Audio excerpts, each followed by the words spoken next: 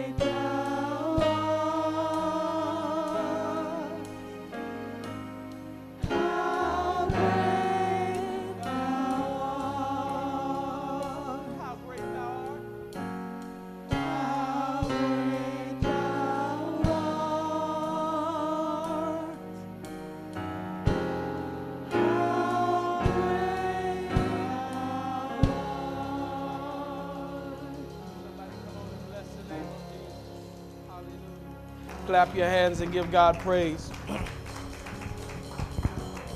Well, God, we say thank you. We say thank you, Father. We come in submitted to your will and your word and your way, to your greatness, oh God, that you're bigger than any problem or situation that we face. And God, I know that all of us have one thing in common, that no matter how much great or small we have, little or much, we all need you one way or another. Some need you, Lord God, to be a burden bearer now. Some need you to be a heavy load sharer. Somebody needs you to be a heart fixer. Somebody needs you as comfort in the midst of sorrow. Somebody needs you as peace in a world full of anxiety. But one thing is true, God. For whatever reason and whatever stage of life, we come here corporately to say, we all need you, God. And we declare that you are greater, hallelujah, than any of our needs, God. You are greater than any of our troubles. And we give you praise and thanks for that. Thank you for showing up in this place, God. Hallelujah. Be the glory. We give you glory, Jesus. To God be the glory. Have your way in this place, Lord God. To God be the glory for the things He has done. Come on and give God praise in the place. He has changed me with His power. He has raised me to God be the glory for the things He has done. Can you give God some praise today?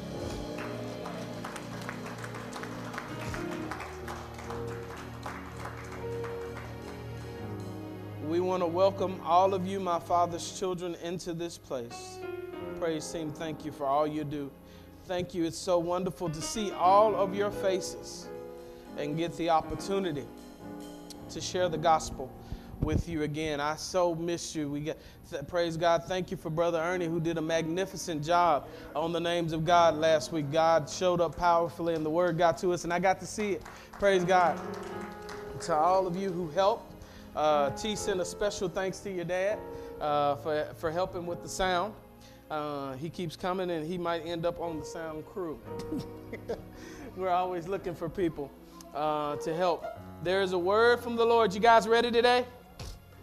Romans chapter 1, starting at verse 8 through 15. Thank you for all of you who came and worshiped last week. It's always a pastor's joy to know that things go just as well when he's here as when he's not. That means that you have good leaders that are stepping up into place and serving God.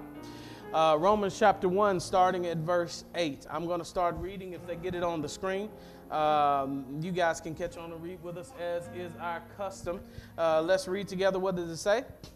First, I thank my God through Christ Jesus for all of you, because your faith is proclaimed in all of the world.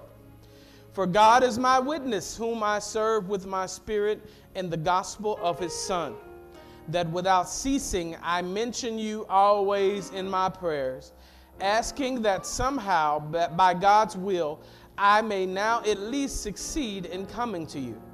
For I long to see you, that I may impart some spiritual gift to strengthen you. That is, that we may be mutually encouraged by each other's faith, both yours and mine. I do not want you to be unaware, brothers, that I have intended often to come to you, but thus far have been prevented, in order that I may reap some harvest among you as well as among the rest of the Gentiles. I am under obligation to both Greeks and to barbarians, both to wise and to foolish. And this is where we're going to hang our hat today. We're going to keep going a little farther. So I am eager to preach the gospel to all who are in Rome. Verse 16, for I am not ashamed of the gospel, for it is the power of God for salvation to everyone who believes, to the Jew first and also the Greek. For in it the righteousness of God is revealed from faith for faith, as it is written, the righteous shall live by faith. Somebody look at your neighbor and say, I am not ashamed. Speak, Lord, your servants listen, and we'll give you all the praise in Jesus' name. Amen. Somebody clap and welcome our online group and family. You may be seated in the presence of God.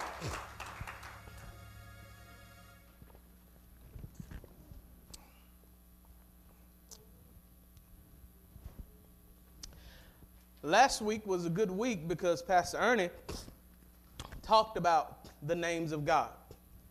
And in order to understand the book of Romans, you have to understand the nature and the character of God, because as we go a little further down in the scriptures, you will see in a few weeks that God is a loving God, but God is also a just God. And you need to know that God is not monolithic. God is not one-sided. God, just like you have different parts to your personality, God has anger and God has wrath, but God has love and peace and joy. We are image bearers of Christ, and God made man in his what?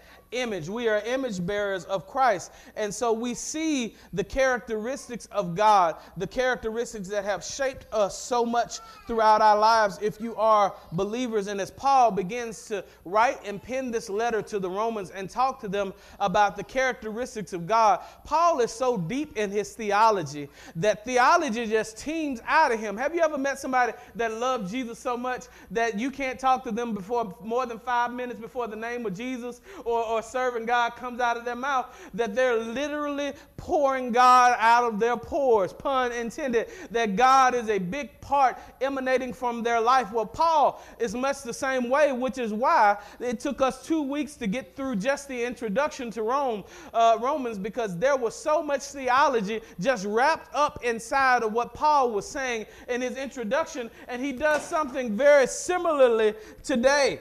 He begins to talk. He's okay. Similarly today, he begins with a greeting, and he says this. He says, I thank my God through Christ Jesus for all of you. Everybody say through. Now, if you're not careful, you'll just read that and you'll say that that is just a regular old greeting. He's saying, I thank my God through Christ Jesus for you. But why didn't he just say, as we normally say, I thank my God for you. Most things will say, thank heavens for you. I thank God for you. But Paul uses a particular word, and he does not use it by accident. He uses the word through. Everybody say through. Why is Paul using this word? Paul is using this word because Paul is letting us know theologically that there is only one way that you can get to God. It's through a door, and that door is named Jesus Christ. That is something that's countercultural today, in a day where we have secular humanism and we have all sorts of postmodern societal thought that says that there are many ways to God. But Paul is letting you know up front, I'm giving thanks to my God, and the only way I can do it is through Christ Jesus, because it is through the blood of Christ Jesus that I have access to the Father. That is enough on our own to be able to shout about, because the gospel simply says this, that the wrath of God, which is justified, is satisfied. God is holy and he is pure and he is righteous. Therefore, anything that is less than his standard or falling short of his standard, because he is the standard, I am not the standard, you are not the standard, but he is the standard. If it falls short, it deserves his punishment and it deserves his wrath. As a matter of fact, that word we call in the Greek hamartia, you know that word as sin. It literally means to fall short of the mark, to fall short of God's glory. We'll see that. That'll be a whole sermon probably. For all have sinned and fallen short of the glory of God. So the wrath of God must be satisfied. And because of man's sin, we could not come to God how we were. God set up a system to be a foreshadowing of what was to come. But for many a year, man couldn't come to God. They had to go to a priest. And a priest would have to kill a bull or a goat and sprinkle the blood, and that blood was there to represent how violent the reaction to sin should be. If you'll put it into perspective, that bull or that goat that was being sacrificed was literally supposed to be us, for the wages of sin is death. But rather than be able to sacrifice us, Christ became what we call a propitiation, or a substitute for our sins. He came down. Romans 5:8 says that God demonstrated his love for us this way, that while we were yet sinners, Christ died for us. He became the final Passover lamb. He became and he died and he shed his blood for us. And now because of that, the veil that sat in the temple that actually was supposed to separate mankind from the Shekinah glory of God, little known fact that by this time that the Ark of the Covenant isn't even in the temple. It looks like a church. It acts like a church. But the presence of God through the Ark of the Covenant is not there. And that is so indicative of many of our churches today. It looks like a church. It acts like a church, but there is no presence or spirit of God. So they have a shape and a form of godliness, but they deny the power thereof. There is no power to change. There is no power to uplift. There's good motivational speaking, but there's no power on the inside. And Jesus began to rip that veil from the top to the bottom. It was ripped when he died, because now you don't have to go through your pastor to get to God. You don't have to have me to forgive your sins. You don't have to have me to sacrifice. But because of the final Passover lamb, which is Jesus Christ, you now have direct access to the Father through Jesus Christ. This is important for us to know, especially for our youth, for people who seem to think that Christianity is not friendly, that Christianity is exclusive and it's not inclusive. And in a way, it is exclusive, because none but the righteous shall see God. Not all people are able to say honestly that I am a Christian and I truly follow Christ. Just because you believe Jesus lived does not make you a Christian. For the Bible says even the demons believe, and they have a reaction to it. They tremble because they know without a shadow of a doubt God is there, that God exists and that Jesus is there. But Jesus says it this way: why callest thou me Lord, and do nothing that I say? There are many people who have an intellectual assent to know that there is a God, but they have not been surrendered in their heart and their mind to the lordship of Christ Jesus. Jesus gives us today access to the Father. And by today's standard, that's an upsetting truth, because in a culture where people are told there are many ways to God that you can find peace and enlightenment, Jesus himself says it, not the pastor. Jesus said it. You can look it up in John 14:6. Jesus says, he doesn't say that your life coach is the way. He doesn't say that your bank account is the way. He doesn't say your charismatic personality is the way of finding peace or nirvana or whatever you want to find, or enlightenment or namaste. He doesn't use any of those new age cultural things we use. He says this. He says, I am the way. I am the truth. And I am the life. And then he says this, no man gets access to the Father except through me. In a world where people are told to find their own truth, Jesus says, I am the truth. In a world where we say, make your own truth, and if it's right to you, it's right. And who are people to tell you that your truth is wrong? Their truth is just as good as your truth. And there is some truth to that, because your truth isn't worth anything at all. The only truth that matters is the truth of God's word. What God says is right. And what God says is wrong. And what God says you must do, you must do. He is the standard. And so in order to truly understand what Paul is saying, we must ask a question. Who is Jesus to me?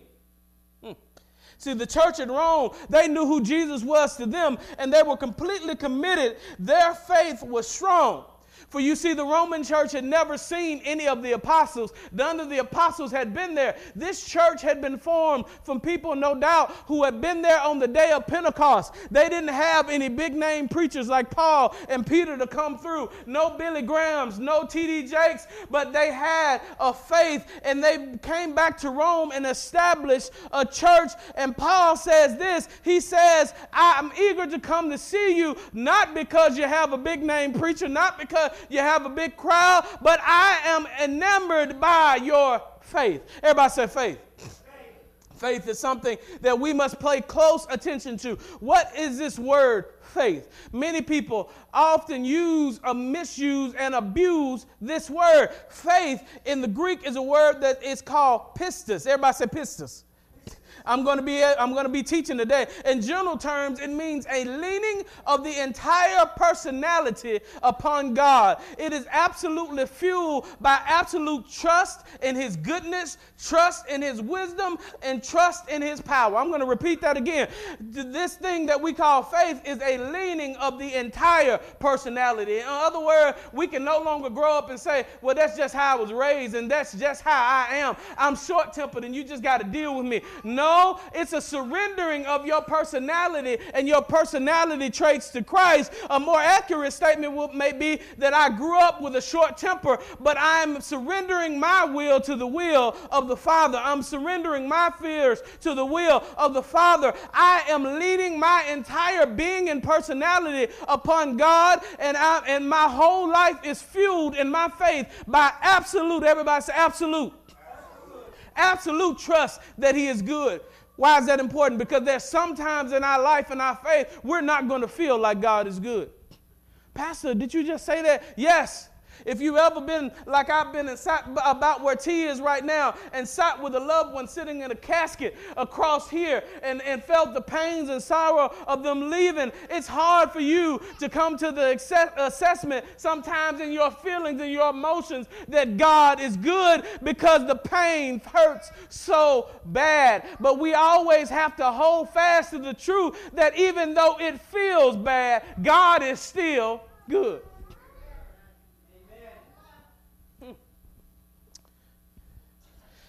He's good in his wisdom and his power. Sometimes we ask questions about why things would happen to us in life, and we have to just trust. Sometimes we don't know the answer. We're not going to come up with the answer, but we have to have complete faith and trust that his ways are not our ways. His thoughts are not our thoughts, and some things we may never understand. And if we're going to have faith in God, we have to have complete and total trust in him, which means I don't just trust him when I have money. penny in my pocket. I trust him when I don't have a dime in my pocket. I don't just trust him when I'm feeling good and it's sunny, but I trust him when the skies are gray and my health is bad. I don't just trust him when I have a roof over my head. I trust him when I don't have any place to stay and I'm in a battered shelter. I trust God because God is still good even when things are bad.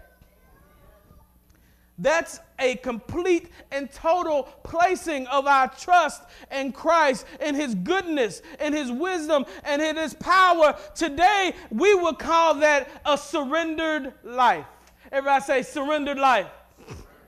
We don't say that much anymore. We just preach what we call easy believism, that you begin to, all you have to do is just believe and that's it, and you're off. But the Bible says even the demons believe and tremble. You have to confess something, and you can't confess it unless your life is completely surrendered. The Bible said no man said Jesus is Lord but by the Spirit of God. And the only way the Spirit of God is living in you to confess it is that your life has surrendered and you are now what Paul says, hidden with Christ in God. I am crucified with Christ. Galatians 2:20. Nevertheless, I no longer live, but Christ lives inside of me. And the life I now live in the flesh, I live by faith in the Son of God.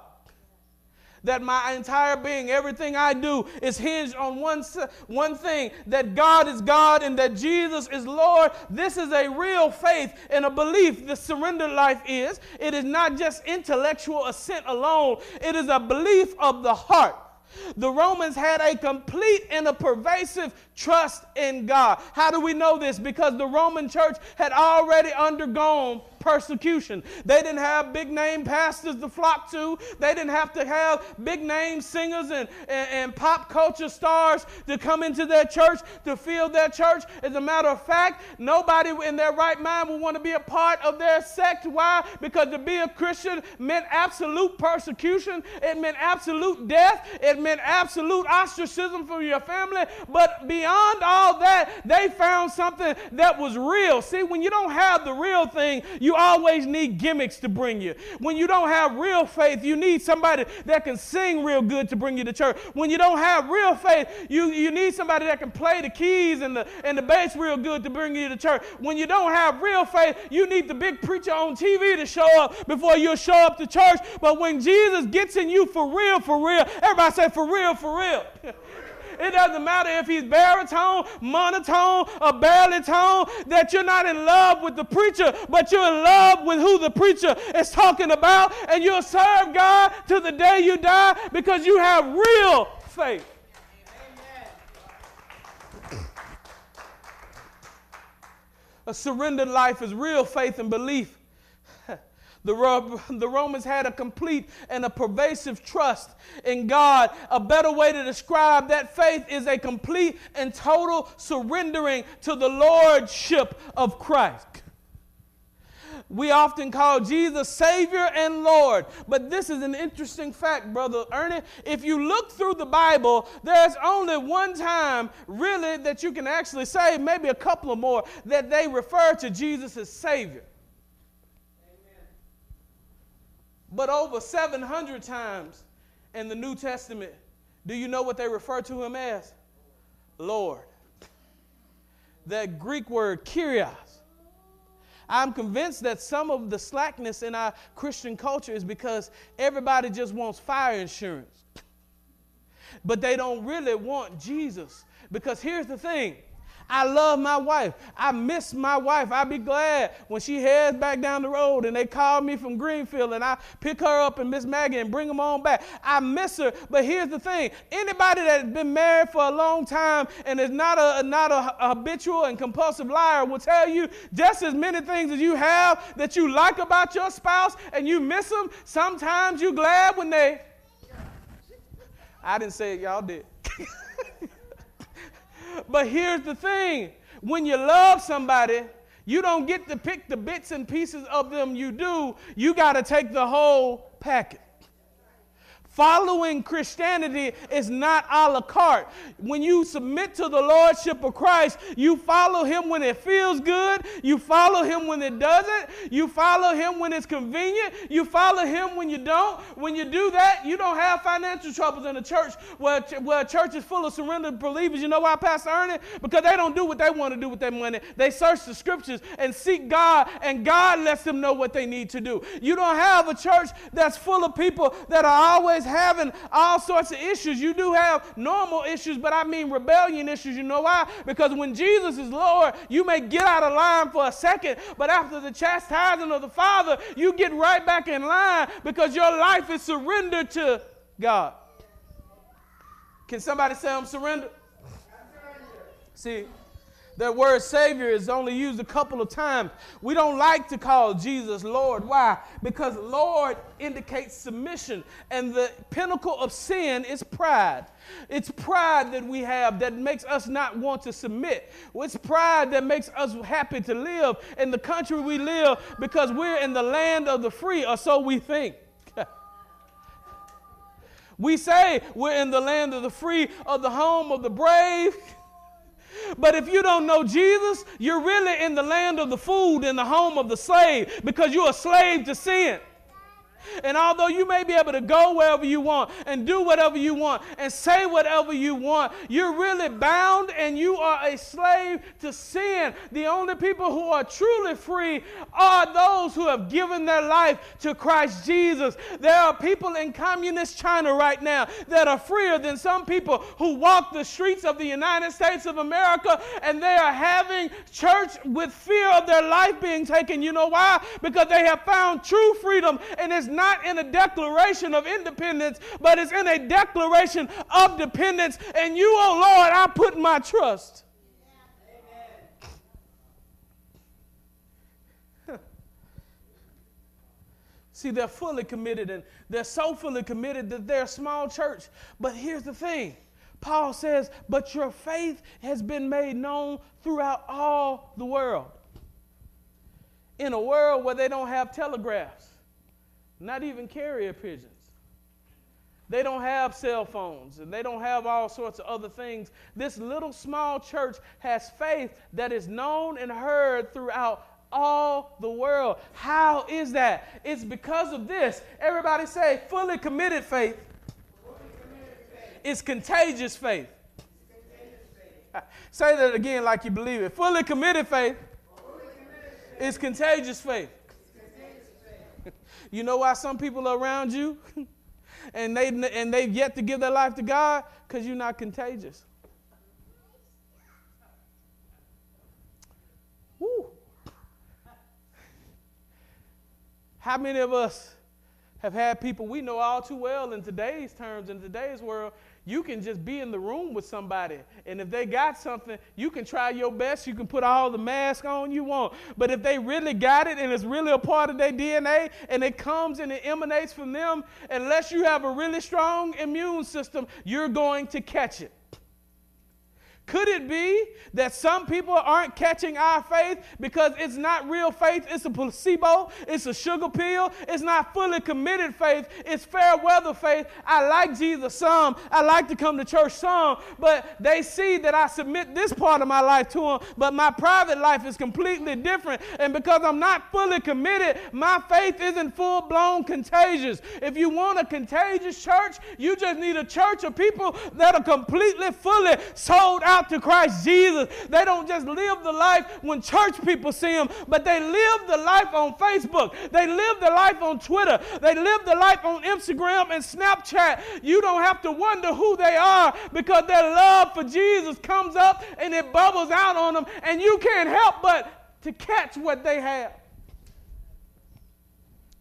That's why their faith is known throughout all the world. Sometimes it's good to give people the Bible. It's good. I'm not discounting Bible reading. I'm not discounting it, and you'll see it in a second. But sometimes it's not because of their lack of reading the Bible, because some people read the Bible as literature. It's because our faith is not as committed as it needs to be, and the gospel is not coming out of our lives, and therefore people are not catching it because we are not emanating it.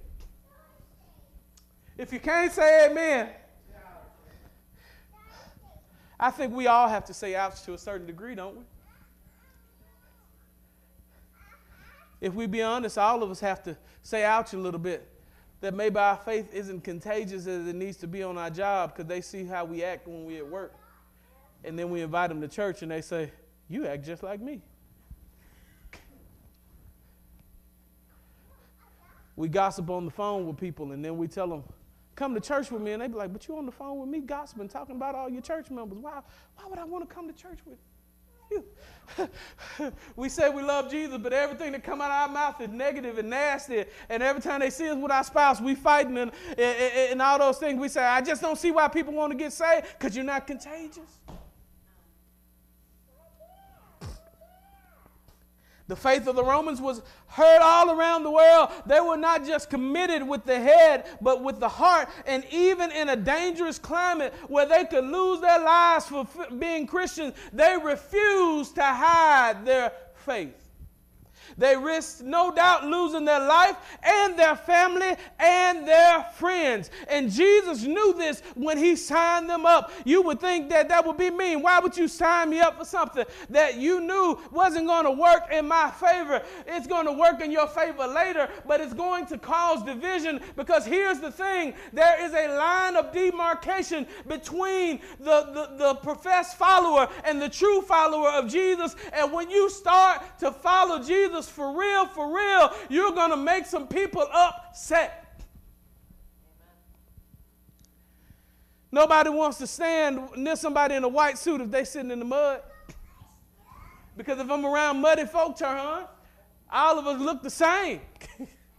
But if somebody else comes up and their suit is white, now you know that mine is dirty. That's why you can fill and pack a building full of lukewarm, non-committed Christians. Because everybody looks the same. We come in and we sing 2 songs and we come out and live the rest of the week like we hadn't heard nothing of what we heard. Then we come back and do it again. And when we got a bunch of lukewarm people around, that fits fine. But when you get into those people who are fully committed, they Jesus freaks. We don't need to be around them. They're too much. No, that's what you need to be. You need to be sold out completely for it. And Jesus even knew that following him would be a contentious decision. It takes now, just as it did then, boldness. Christianity is not a faith for the weak of heart. It takes boldness, it takes commitment, and it takes great faith to follow Jesus. How do you know? Because I read it and Jesus told me. Let's look at it on the screen. Let's see what Jesus said about what it takes to follow him. Matthew chapter 10, verse 34 through 38. Let's see what Jesus says about it. Let's read it together, and let's read it loud so you don't have to take my word for it. What does it say? Do not think that I have come to bring peace to the earth. Wait a minute. But isn't that what they preach nowadays? Just peace and happiness and harmony? Isn't that what they preach, Brother Pastor Ernie? But the first word out of his mouth says, do not think that I've come to bring peace, but a sword. Let's see if it gets a little bit better. We'll give him a second, see if it'll get better. Sometimes, let's see if we give him a chance to fix it up. Let's start over. Let's see what it said. Do not think that I have come to bring peace to the earth. I have not come to bring peace, but a sword. For I have come to set man against his father. Ooh. And a daughter against her mother. And a daughter-in-law against her mother-in-law. And a person's enemies will be those of his own great household.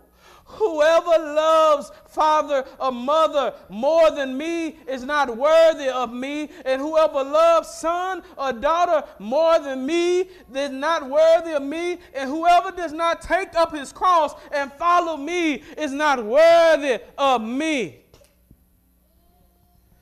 Jesus says, I've come to make you make a decision.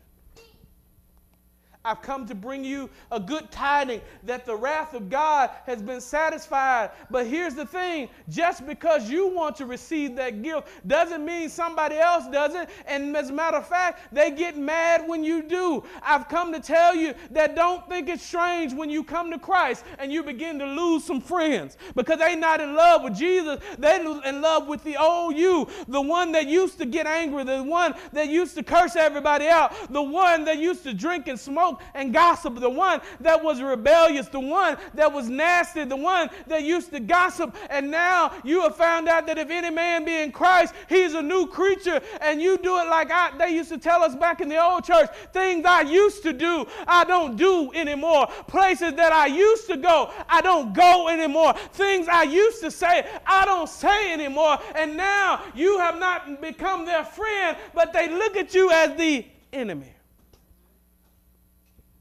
We were cool till you started talking about that Jesus stuff. You ever had anybody like that? You can't even go to family reunion or can't even go to Thanksgiving because, oh, there they go, start talking about Jesus again. You notice you see on Facebook everybody else talking about the party that you didn't remember that you didn't get an invite to?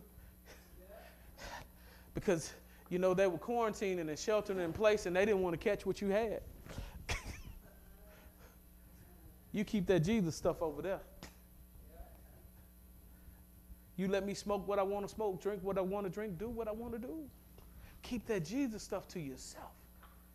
Don't come into work saying that there's male and female. Let me say whatever I want to say. Ooh, I'm going to get in trouble, but that's all right. Don't come to church saying that there's a right and a wrong. I do what I want to do. Don't come to say marriage is between one man and one woman and that's how God ordained it. Why? Because I don't agree with that, and you shouldn't be able to say things that I don't like. This is a place where we have free speech as long as you agree with what I want. Well, I don't agree with you. I agree with this. What the Bible said, let God be true and every man a liar.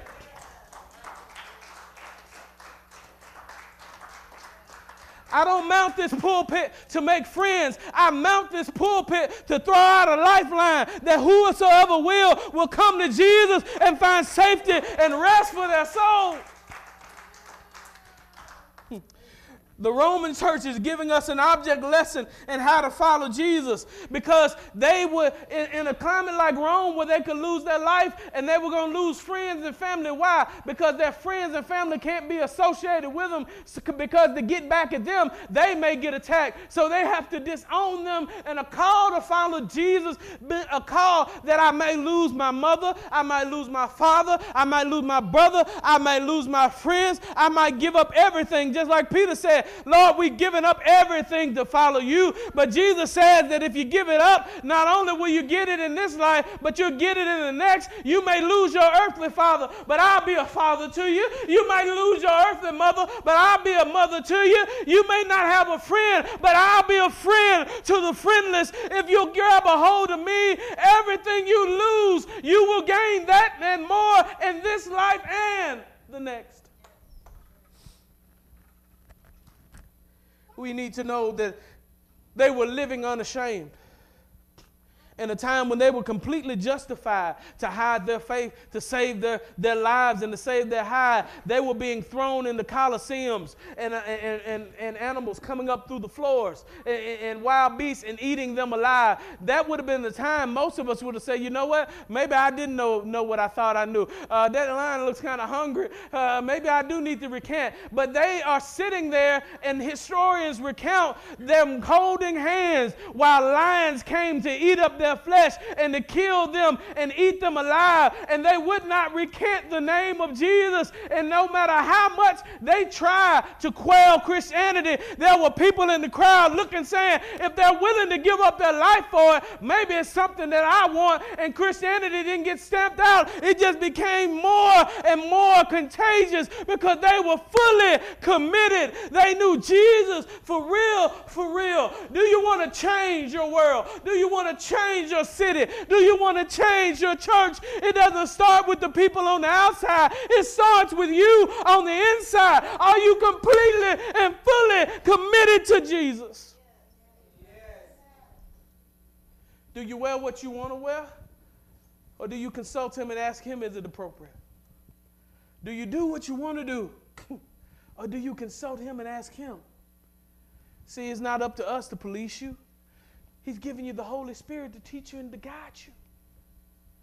And a fully surrendered life says, whatever you tell me, that's what I'll do. They were living unashamed. Somebody said, "What? I'm not ashamed."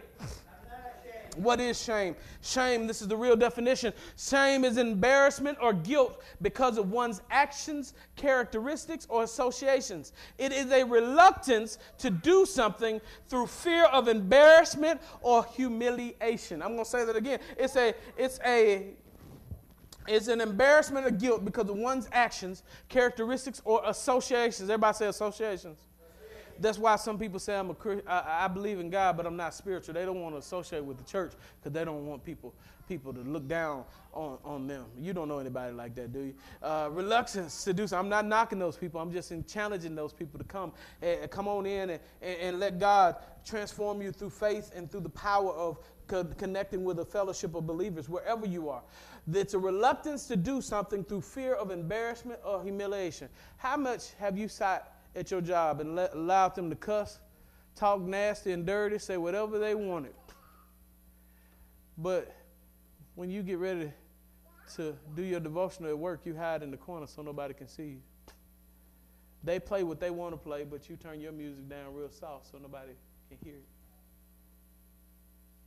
I don't want to offend anybody. Has anybody ever done that?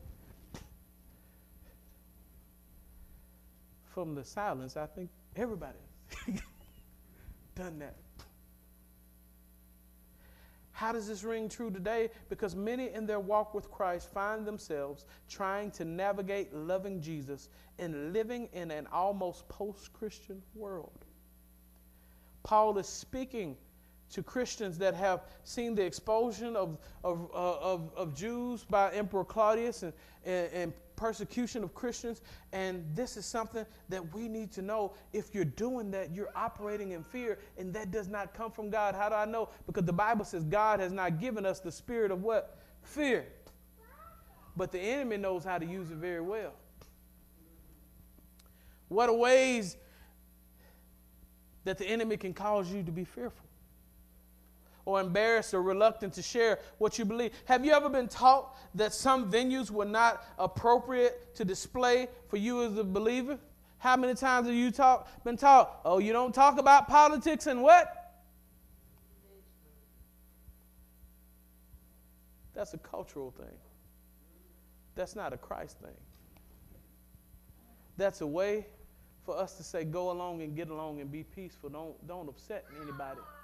But as we see from Jesus' word, if we're going to be the Christians he's calling us to be, we're going to make some enemies. And you need to make peace with knowing that you're not going to be at peace with everybody. The Bible says, live at peace with all men whenever possible. But I've come to tell you, if you're going to live a fully committed life and not be ashamed of Jesus, you are not going to be at peace with everyone. And you just got to be okay with that.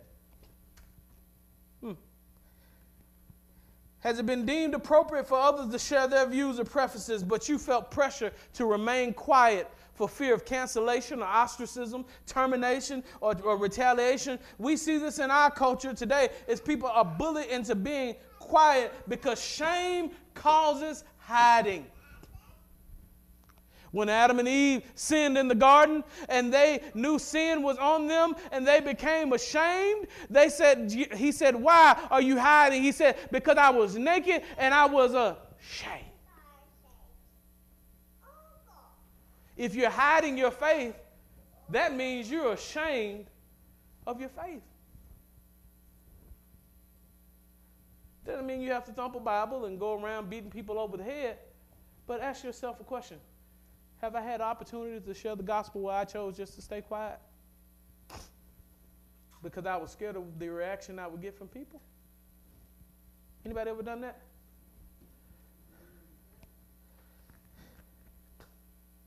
They hid themselves because they were ashamed. I'm going to give this to you just how I read it. Do we hide the gospel? Do we refuse to share our faith? What does unashamed look like? Jesus says this about shame in Mark 8:38. He says, if you are ashamed to own me before men, I will be ashamed to own you before my Father who is in heaven. Let's read that together. What does it say? For whoever is ashamed of me and my words in this adulterous and sinful generation, of him will the Son of Man also be ashamed when he comes into the glory of his Father with the holy angels. In other words, you can't be a closet Christian. Jesus is saying, if you're ashamed of me while you got it good on earth, when you get to heaven's gates, forget you know me. Because I won't own you.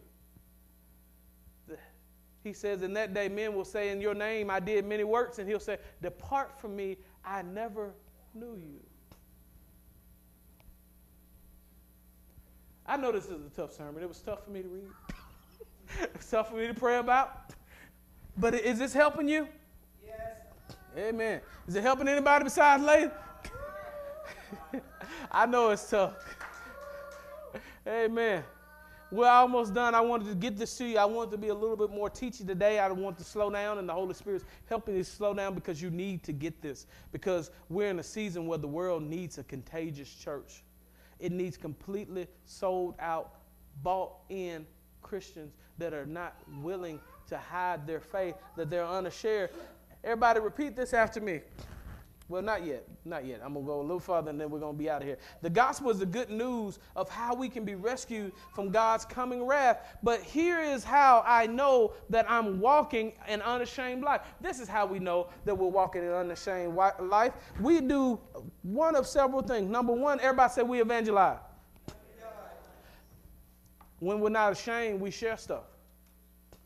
Repeat this after me. We share when we care.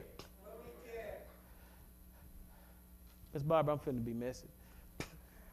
Just pray for me. How many of us spend our time talking to people and sending articles from CNN and MSNBC and Fox News and being annoying to people who don't even care about politics and didn't ask our opinion and really don't care our opinion? And every time we talk around, we talking about our political opinions.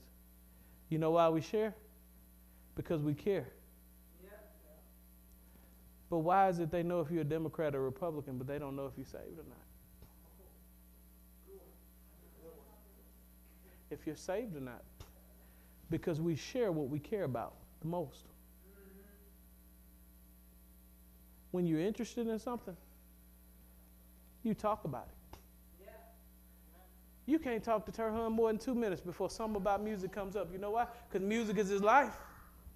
It's who he is. He can't help but share it. It's who he is. If we find ways that we're never sharing our faith, somebody's math ain't mathing, is it? Let's see what Matthew 28:20 says. Matthew 28:19-20. Let's read it together. They got something else up there. Matthew 28:19-20. I'll read it for sake of time.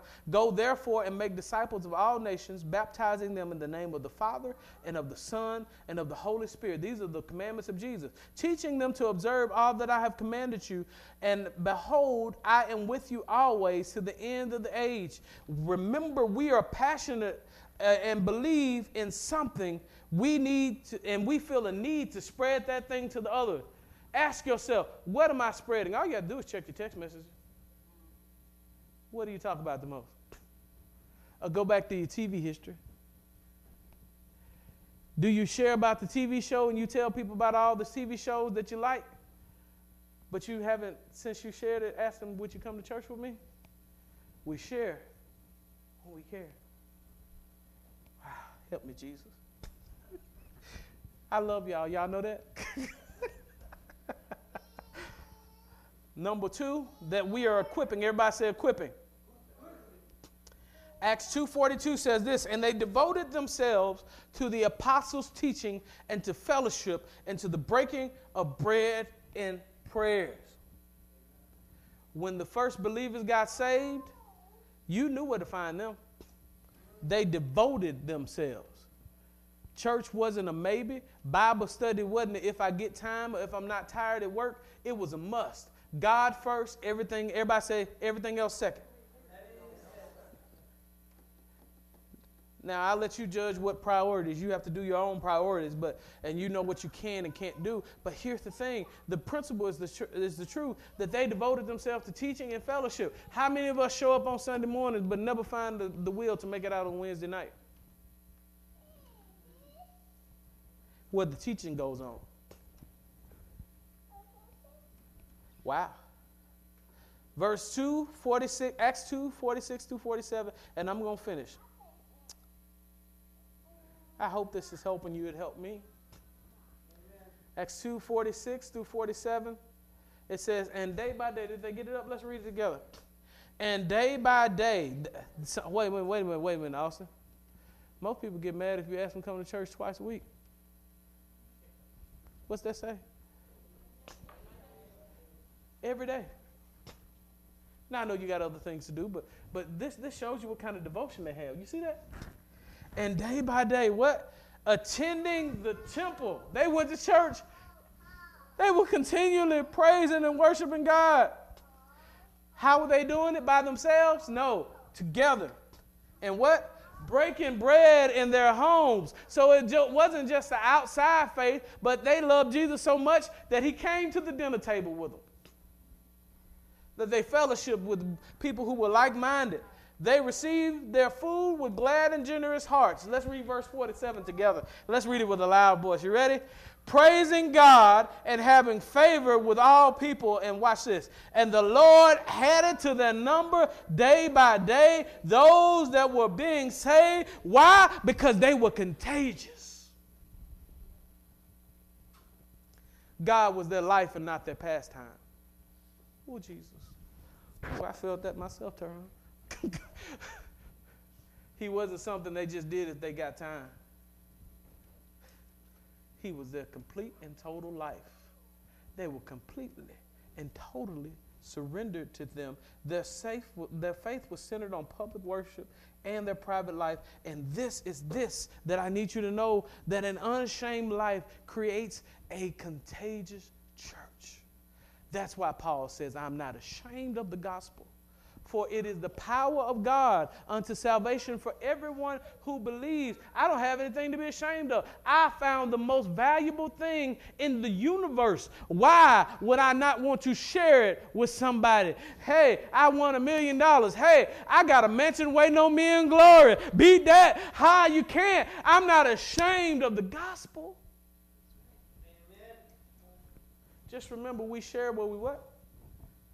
We care. I knew this would be a challenging sermon because all of us could care a little bit more, couldn't we?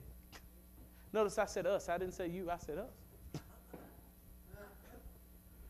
We all have room to grow. How many of you want to be unashamed? I know I do. I know corporate life, and I've worked in corporate life, will sometimes make you out of habit stop what you're going to say before you say it. But do you not know, even though I work in corporate America, Pastor Ernie, that most of the people I work with know I'm a pastor. Why? Because I'm not ashamed. You say, let's talk about what everybody did this weekend. What's your favorite thing? I went to church. Why? You're not ashamed of yours. So why should I be ashamed of mine?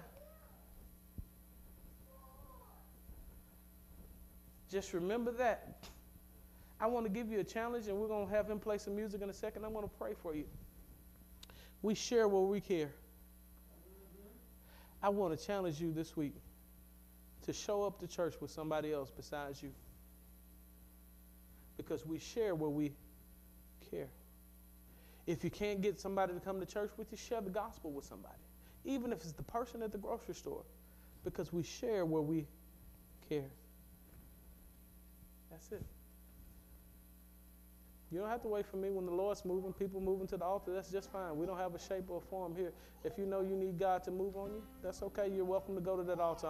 I'm grateful that you're going to the altar. I'll go ahead and officially open it up. Pastor Ernie, can you come up and lead the altar call? If you know that I need a little bit more grace so I can share this true gospel, this altar is open for you. If you know I want to be a contagious Christian and I don't want to just be a Chino, a Christian in name only, this altar is open for you. Nobody here is your judge. We all need Jesus and we all need to grow. Nobody's mad at you. As a matter of fact, we're proud of you when you come to this altar because that means your pride is not in the way, that God is pleased with you because you don't care what the world thinks. You just want more and more of Him. As Pastor Ernie goes through and any of the prayer team, if they're here, well, they're at the altar. Praise God. What a friend we have in Jesus.